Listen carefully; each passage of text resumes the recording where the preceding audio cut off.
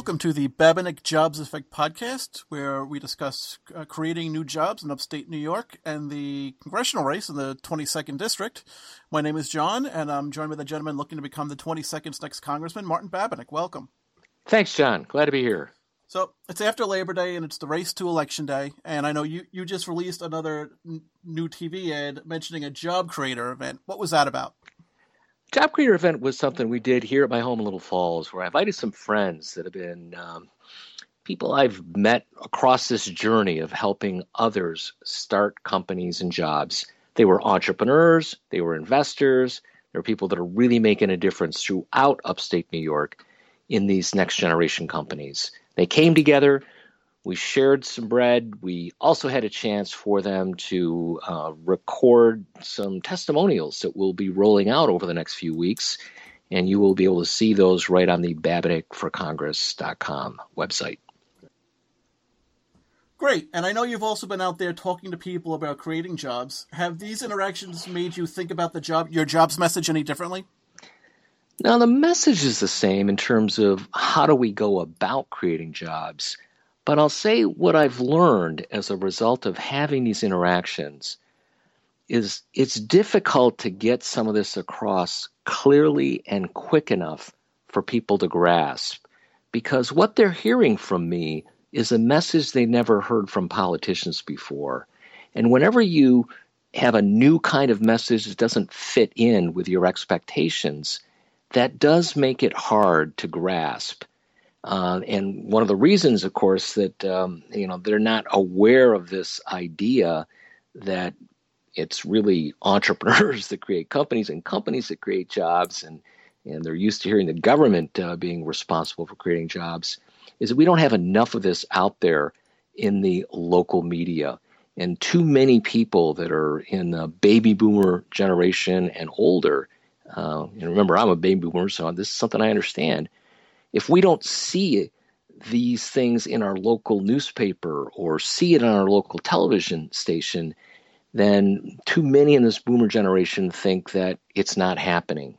And that adds to this problem of, hey, we hear something new, I never heard of it before, and it's hard to get it across. So it's very true for this jobs message. Well, I mean, you can't have problems without a solution. So how do you deal with that?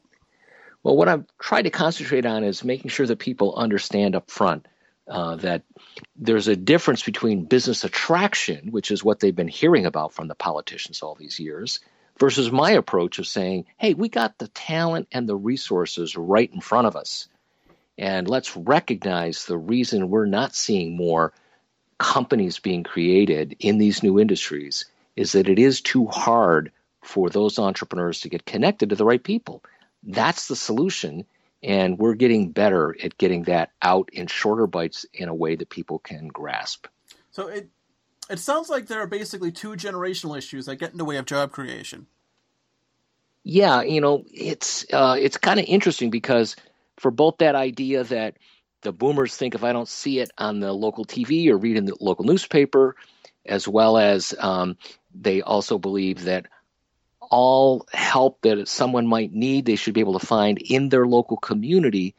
The millennials actually think differently. They're the opposite on both those issues.